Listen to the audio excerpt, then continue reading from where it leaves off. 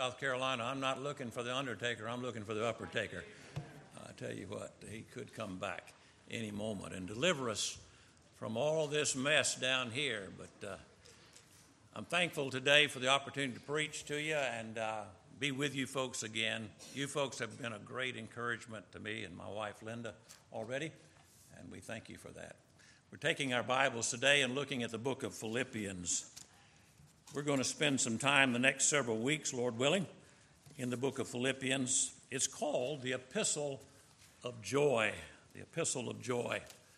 And so I want us to look today and the next several weeks at this good book.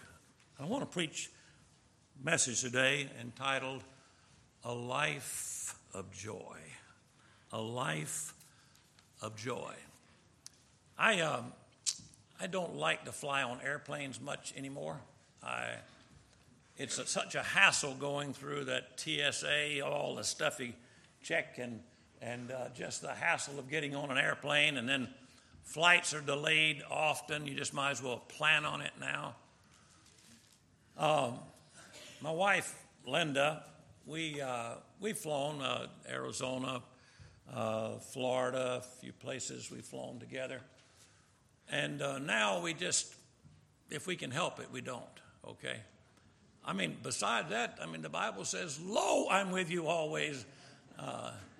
And so I don't fly much. But I remember the last time we did go to Naples, Florida, Fort Myers, where we flew into.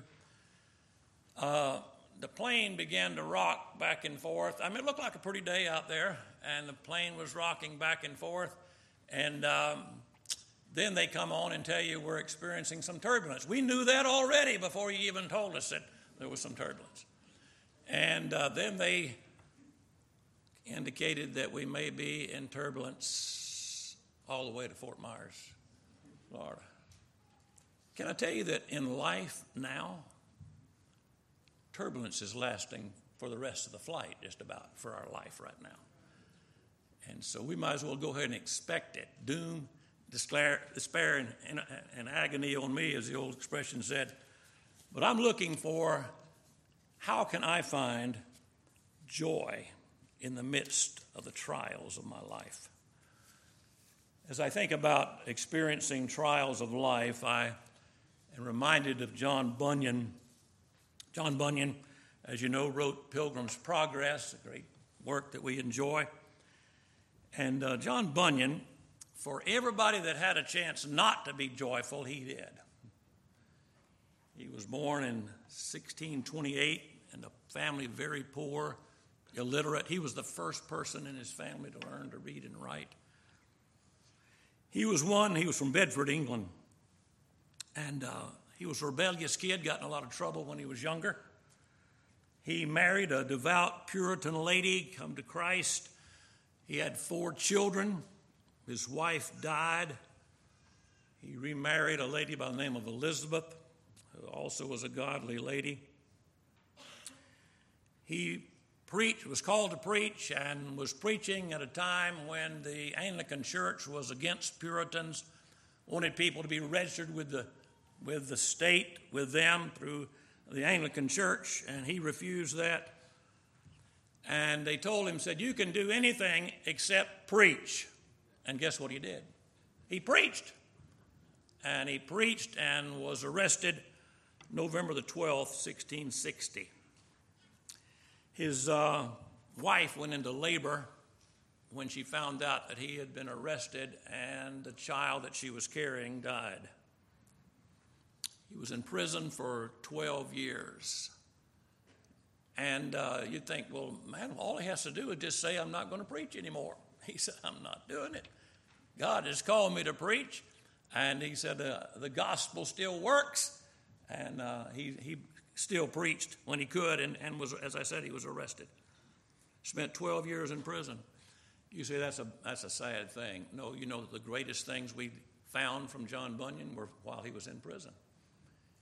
He wrote nearly 60 works, Pilgrim's Progress being one of those that we enjoy today. And he couldn't meet his family, couldn't meet the needs of his family, couldn't take care of them while he was in prison. He had a blind daughter named Mary. But he tells in his works, he said, prison was a good thing for me. I drew closer to Christ in those 12 years. And I drew closer to him. And he found joy in the midst of suffering. Joy in the midst of suffering.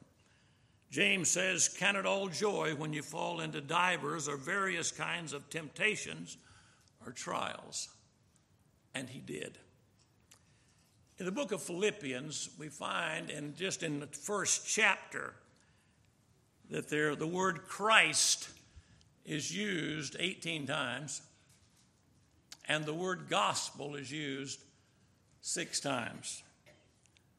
And you know what Paul said in verse 21 of chapter 1. He says, for me to live is Christ, and to die is gain. Over in verse 4 of chapter 1, Paul said, always in every prayer of mine for you all, making request with joy. With joy. Matter of fact, that's the theme of this book. And I don't know what kind of turbulent times you're going through, or it's a different time for the church here at Crossroads. But God can give us joy in the midst of turbulent times in our lives. And I want us to look these next couple of weeks. We're going to look today like that airplane flight. We're going to look today kind of from 30,000 feet at this book of Philippians, and then I want us to bring it down for the last part of the message today on the first 8 verses of chapter 1.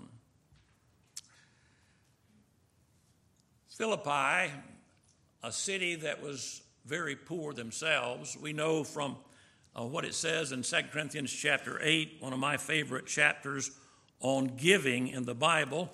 And I'd like you to turn there with me. I got some places I would like for you to mark in your Bible if you haven't marked it already. 2 Corinthians chapter 8. Here's what it says, beginning in verse 1. Here's Philippi in the area of Macedonia. Moreover, brethren, you do to wit of the grace of God bestowed on the churches of Macedonia, one of them being the church of Philippi, how that in great trial of affliction, the abundance of their joy and their deep poverty abounded unto the riches of their liberality. Those words don't seem to fit. Here they are in a time when they're going through a great trial of affliction, persecution, trouble, the abundance of their joy. It was evident, abundant joy, and at the same time, deep poverty. And in deep poverty, what were they giving? Liberally. Didn't have much to give, but they gave. Ann Murphy, a missionary to the Indians in Arizona several years ago, was in our church when I was pastoring in Houston, Texas. Her son, Scott Murphy, still runs the ministry out there, Regeneration Reservation. Ann was in our church, and she said, brother, I'm going to be in your church tomorrow, but would you and your wife go with me? We're going to Brother Jack Woods' church inside the 610 Loop in Houston. And Jack Woods had grown up working with Brother Roloff, and he was just a wild kind of guy before he got saved, shoot people and all kind of stuff. Now a preacher in a real rough section of Houston, Texas. And so I went in there. Watching around when I went in that church that night, though. They were showing the movie Sheffy, and then they were going to have Ann to speak after that was over. I mean, that movie's long, and she said, I'm going to speak after that and introduce my ministry there, the Indians in Arizona. And as we were going back home, she said, brother, she said, these folks, most of what they owned, they had in their own pocket. And they reached down inside of those old blue jeans and they pulled out wads of money and put it in that offering plate. And she said, did you know that tonight I received one of the most generous love offerings I've ever received? Out of their poverty, they gave in their liberality. Just like this church at Philippi, who had given to the Apostle Paul, and matter of fact, the book of Philippians is a thank you letter for the gifts that they had given. A lot of folks today think, well, preacher, I know that we ought to be happy and we pray for our children and our grandchildren to be happy. God's more concerned with our holiness than he is our happiness. He's more concerned with our character than he is our comfort. And he wants us to be a joyful people. Last week we mentioned, as we preached on Philippians chapter 2, verses 2, 3, 4, 5 there, in that chapter 2. We'll get back to that again in a couple of weeks. We mentioned that Acts chapter 16, that the church was founded as the Apostle Paul, don't you remember Lydia, saved at a prayer meeting on a riverbank. And then Paul and Silas preaching in Acts chapter 16, singing hymns at midnight, and the Philippian jailer comes in and says, "Sirs, what must I do to be saved?" And right there, the beginning of that church that he's writing to about 10 years later now, in the book of Philippians, he's writing this letter back to them with the theme of joy. Brent Savinsky sends out to some preachers. I'm on that texting list. Brent is now the staff evangelist at Community Baptist Church in South Bend, Indiana. Bud Stedman was there before. Now Joe Fant is the pastor there. Brent he's a friend to preachers, and of course grew up in a preacher's home. His daddy, Jerry Savinsky. All of his brothers are in full-time Christian work or in evangelism now. And Brent sent out a text several months ago to me that he was praying that in the ministry God would grant us joy. And he defined it. He said, joy is the inward settled conviction that God sovereignly controls the events of our life for our good and for his glory. That you and I can obey him and trust him no matter what the circumstances, and that you and I can experience real joy. That's what Paul is teaching us in the book of Philippians, that we can have real joy. I'd like for us to look, and if you have a Bible, I'd like for you to mark these verses in your Bible. We're going to take a journey through this book from the 30,000 foot range, and we're coming back in a little bit and kind of getting that plane a little closer to land, and we're going to see that in the midst of turbulent times, in the midst of uncertainty, whether it's in our individual lives, whether it's in our family, or it's in our church, that God can give us joy, real joy. He says there in Philippians chapter 1 and verse 4, for 12 different times in this book, the word that is translated joy or rejoicing, either in a noun form or verb form, is used. Notice the verse I read earlier, verse 4 of chapter 1. Always in every prayer of mine for you all, he likes to use you all too, making mention with joy. Verse 18. Verse 18, he says, what then? Notwithstanding every way, whether in pretense or in truth, Christ is preached, and I therein do rejoice. There's the word. Rejoice, yea, and will rejoice. Verse 25. Having this confidence, I know that I shall abide and continue with you all for your furtherance and joy of faith. Joy of faith. Chapter 2 and verse 2. We preached on this last week. Fulfill ye my joy, that ye be like-minded, having the same love, and being of one accord and of one mind. Verse 17 of chapter 2. He says, yea, and if I be offered upon the sacrifice and service of your faith, I joy, he said. I joy and rejoice with you all. Verse 18. For the same cause also do ye joy and rejoice with me. So it's mutual. I'm rejoicing, enjoying, and you are too. Then verse 28, he says, I send him therefore the more carefully, that when you see him again, ye may, and here's the word, rejoice, that I may be the less sorrowful. Next verse, receive him therefore in the Lord with all gladness, and hold such in reputation. So the idea of receiving him and rejoicing and with gladness, all carrying this same idea. Chapter 3 and verse 1, finally, my brethren, rejoice in the Lord. Rejoice in the Lord. Chapter 4 and verse 1. He says, therefore, my brethren, dearly beloved and longed for, you're my joy and crown. So stand fast in the Lord, my dearly beloved. And then chapter 4 and verse 4. Rejoice in the Lord always. And again I say, rejoice. And verse 10. I rejoiced in the Lord greatly, that now at the last your care of me hath flourished again, wherewith ye also are careful, but ye lacked opportunity. So young men, if you're studying for the ministry and you're looking at a text or looking at a book, you underline when words are the same. Joy and rejoice. And you look at that 12 different times in these 4 chapters and find that's the theme that he is emphasizing, that you and I can have the inward strong conviction that God is sovereignly controlling the events of our life for our good and for his glory.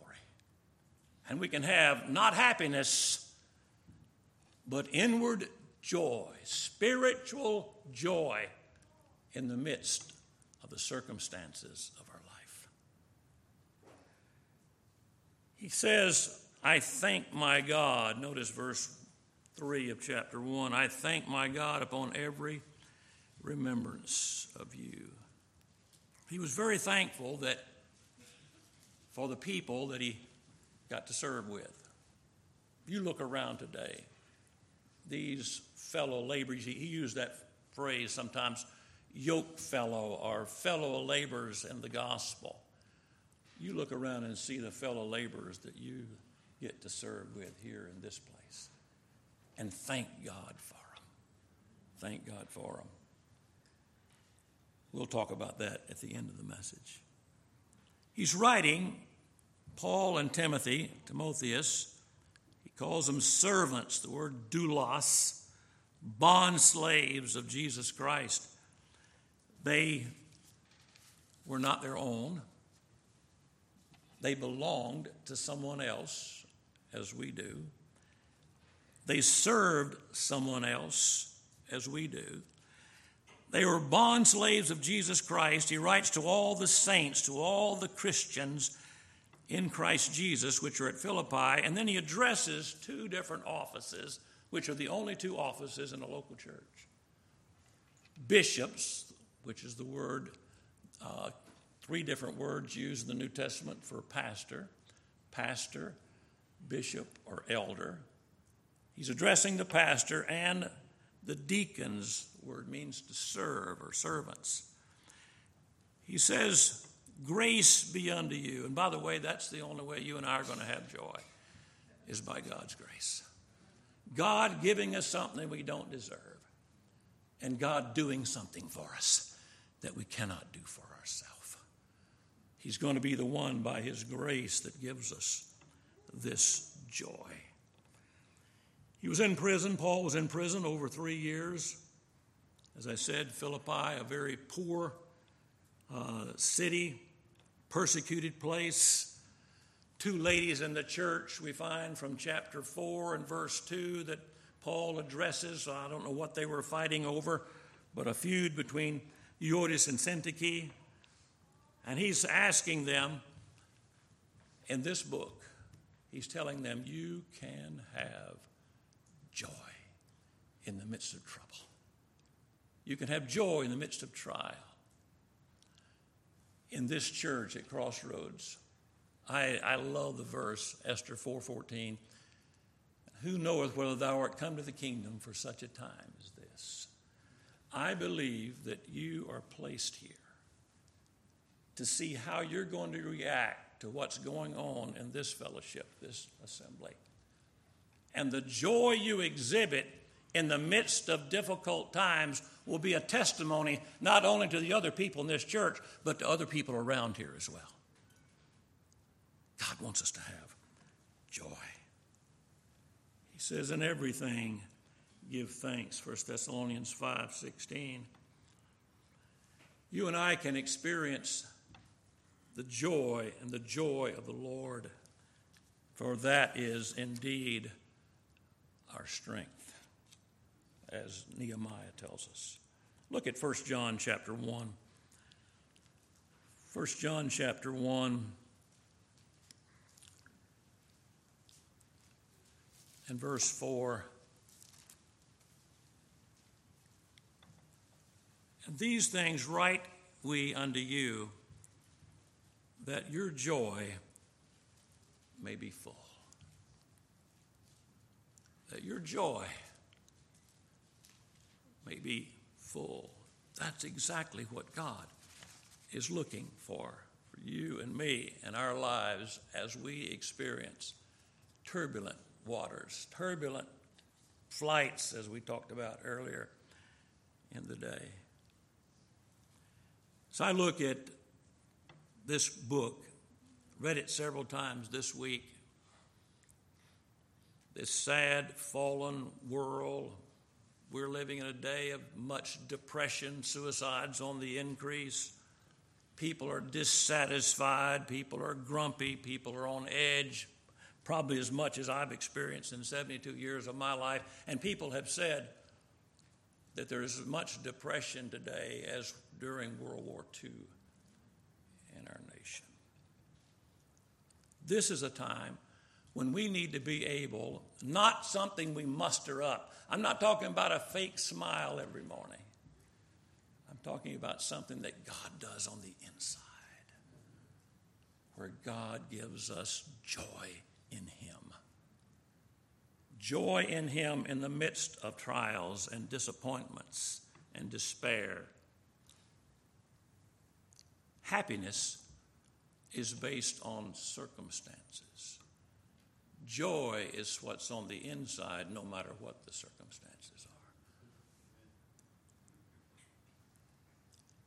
You and I can experience that joy. Matter of fact, it's a part of the fruit of the Spirit, mentioned in Galatians chapter 5. It's one of those pieces, love and joy.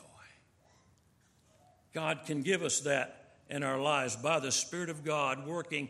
He's already given it to us, and now He wants it to be evidenced on the outside by the indwelling Spirit. You and I today can be thankful for what God has given us. I'm very thankful for the servants of Christ that I get a chance to be with and minister with. I've whatever you call semi-retirement. Preachers never retire.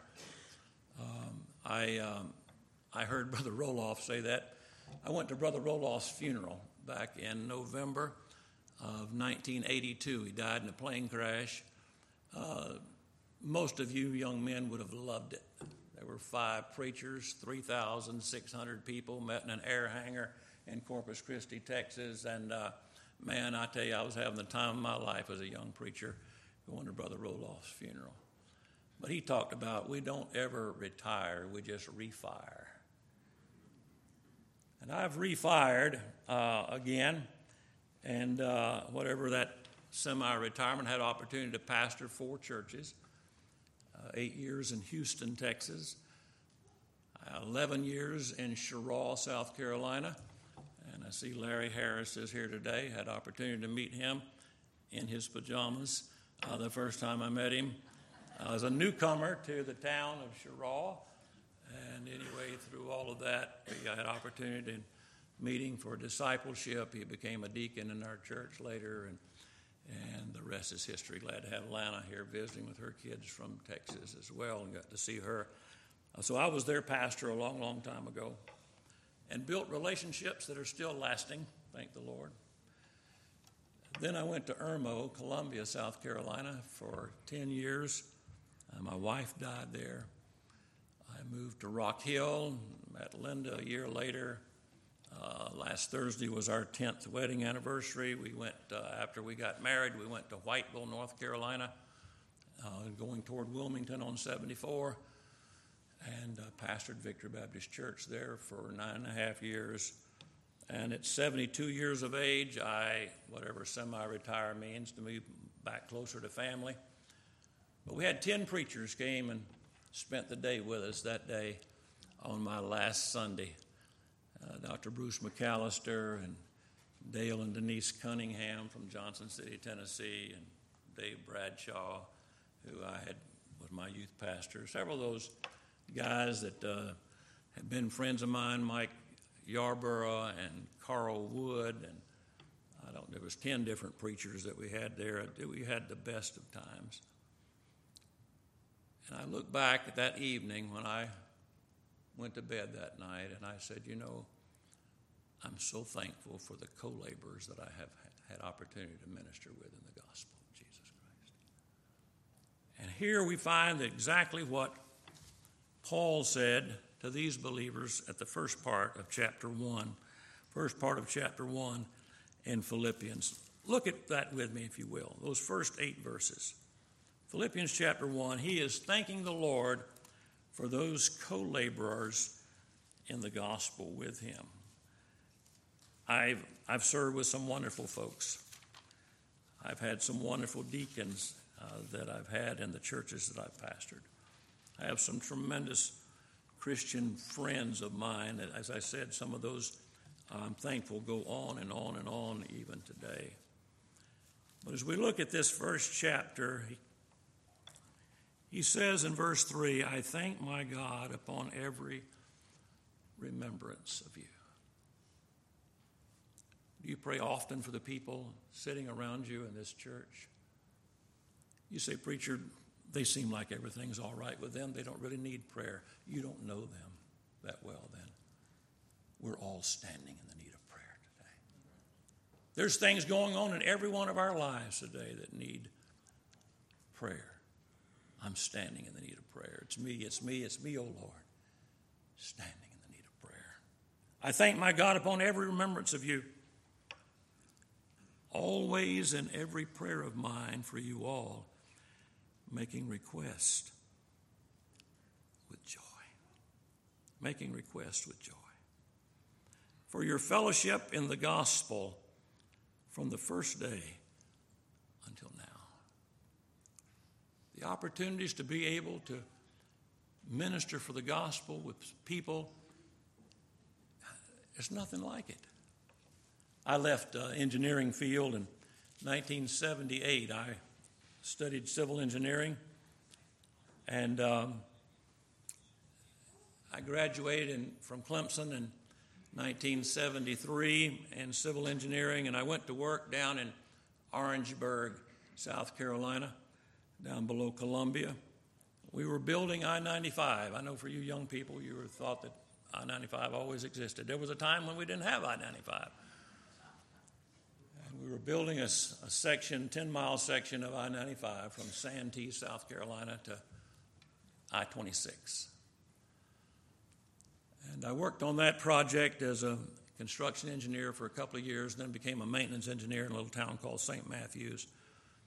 For 3 years, I had 22 miles of I-26 down below Columbia that was in my maintenance area there, and tremendous benefits.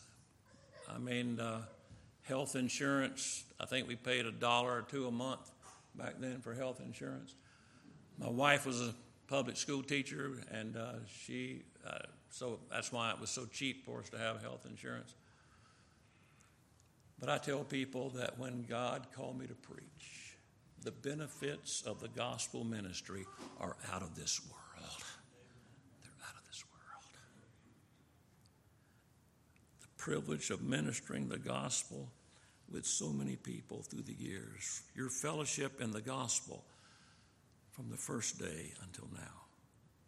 And then he says this, being confident of this very thing, that he which hath begun a good work in you will perform it unto the day of Jesus Christ.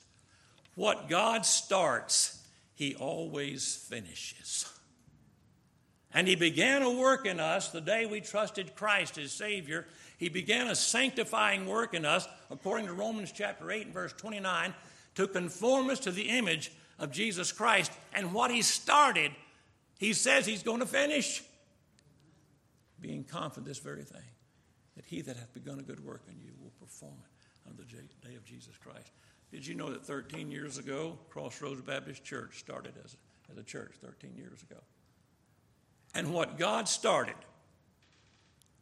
Jesus, the head of the church, what he started, he's planning on completing. He's been working and he's still working. He didn't quit working a couple of weeks ago on the pastor's last Sunday. He's still working. He's still working to bring people to Christ. He's still working to bring people to a closer walk with Jesus Christ. He's still working to bring closer people working and serving the Lord together for the furtherance of the gospel. He that hath begun a good work in you will perform it unto the day of Jesus Christ. And we can trust him, thanking him for that. Notice in chapter 2 and verse 13, for it is God which worketh in you both to will and to do of his good pleasure. It is God doing a work, and we can thank him for that. I left Houston, Texas in 1990 to move to Cheraw, South Carolina. And I said goodbye to some wonderful people. First church I'd ever resigned from. And as I look back, I realized that God is still doing a work in the lives of people in Houston, Texas.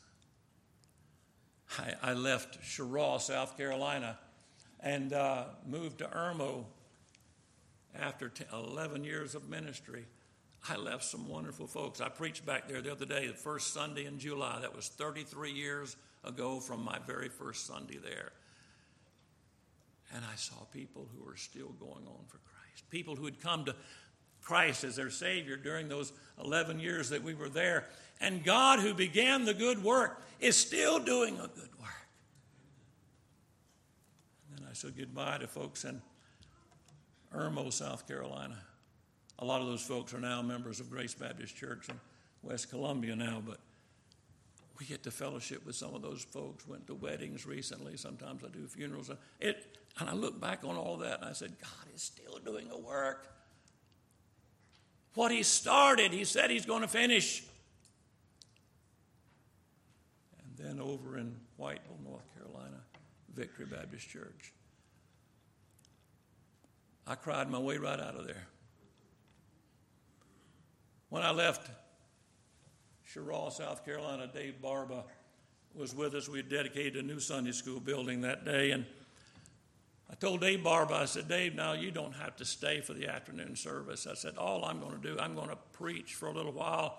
And then basically I'm just going to say goodbye to these people that I've loved and been with for these 11 years. He said, Brother Claudia and I would not miss it for the world. I want to watch you slobber all over yourself as you say goodbye. And I didn't disappoint him. I didn't. Your fellowship in the gospel from the first day until now, being confident this very thing, that he which hath begun a good work in you will perform it unto the day of Jesus Christ. Verse 7. Even as is meet for me to think this of you all, because I have you in my heart. I have you in my heart.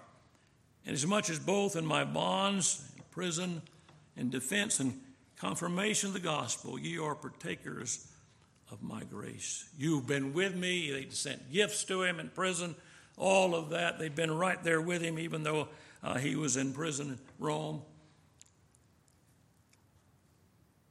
For God is my record. He's the witness. How greatly I long after you all in the bowels of the compassion of Jesus Christ. He was thanking God for his ministry partners, and that what God had started in them, he was going to complete.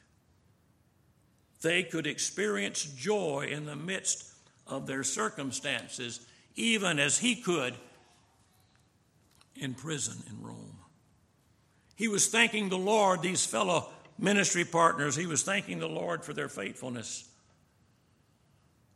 He was thanking the Lord for their love. He was thanking the Lord for their endurance, that the fact that they were still going on and persevering for Jesus Christ in the midst of troubling times. They were doing it with joy. He says, I thank my God upon every remembrance of you. When I look at that verse 3, I thank my God. Don't you love that phrase, my God? A personal God, one that he walked with and talked with.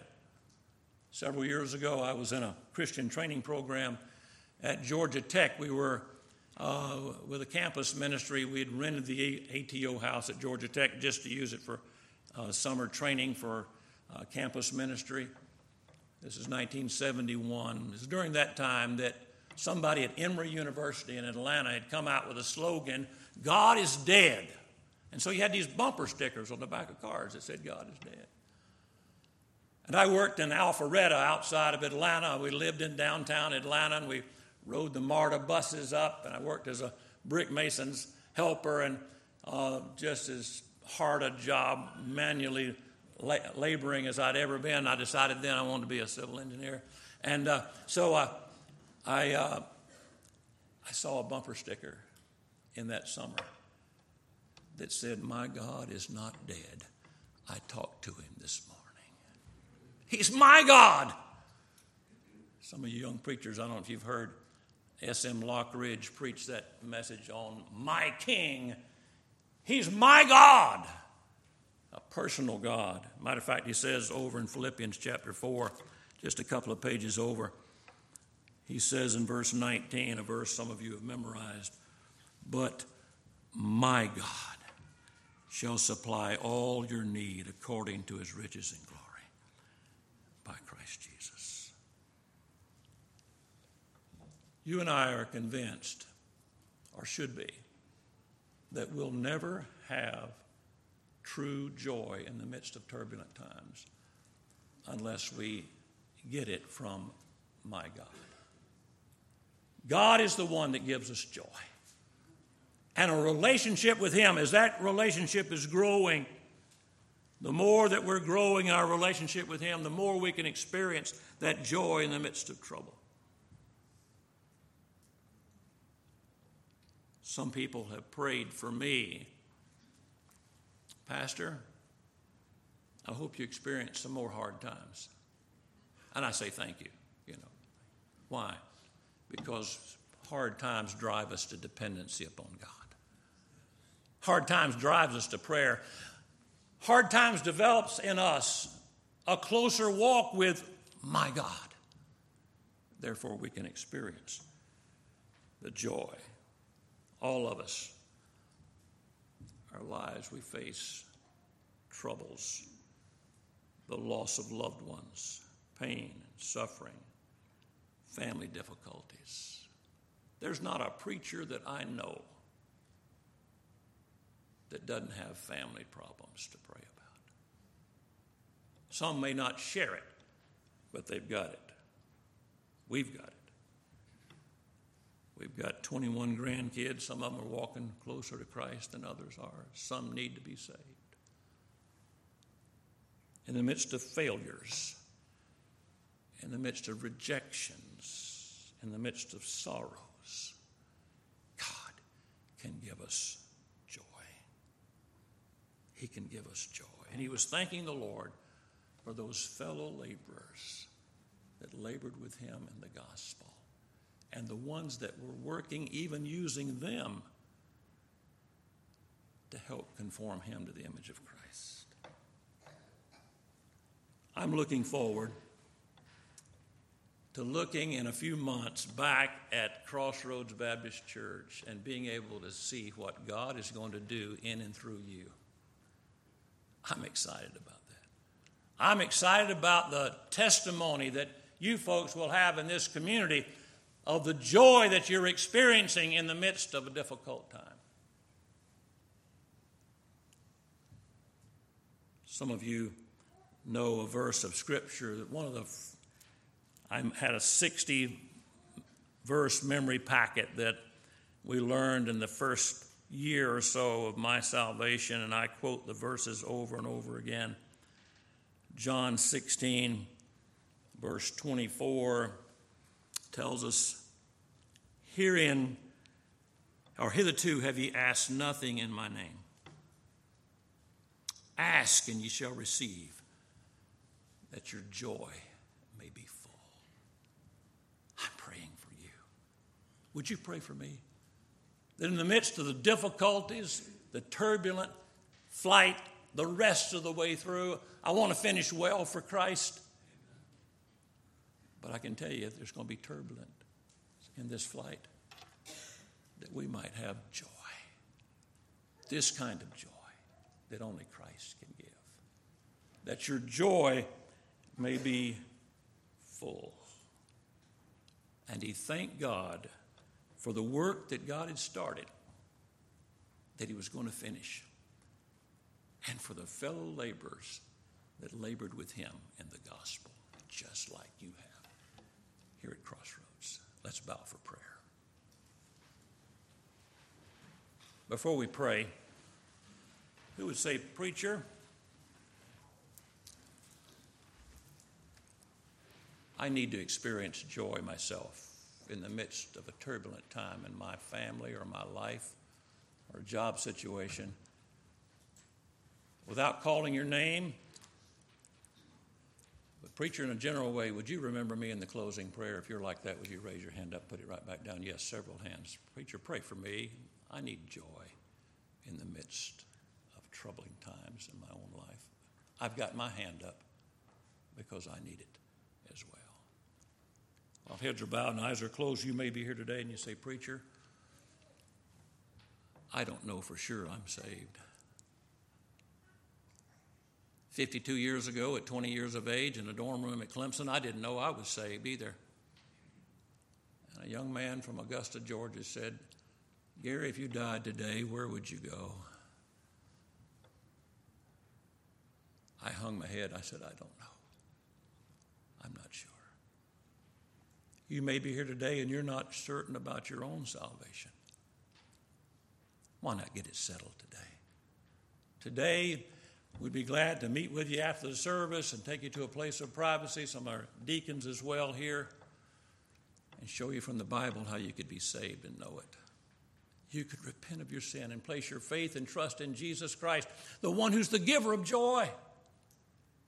And you could know a personal relationship, and then you'd be able to say, my God, my Savior, personal relationship with him. You could know that today. Father, today you can see in our midst, Lord, you know hearts. You know my heart. Lord, I'm in need of joy today. I want to experience this kind of joy that Paul talks about in the book of Philippians. And God, I pray that you'd help us in the midst of difficulties, that, Lord, we would find it only in my God who gives us joy, that we would realize that he's in charge. He's working all of our circumstances out for our good and for his glory. That, Lord, you'd help us to be obedient to your word, that the word of God today, by the Spirit of God, our teacher, would make us more like the Son of God, who is the one that brings us true joy. And we'll thank you in Jesus' name.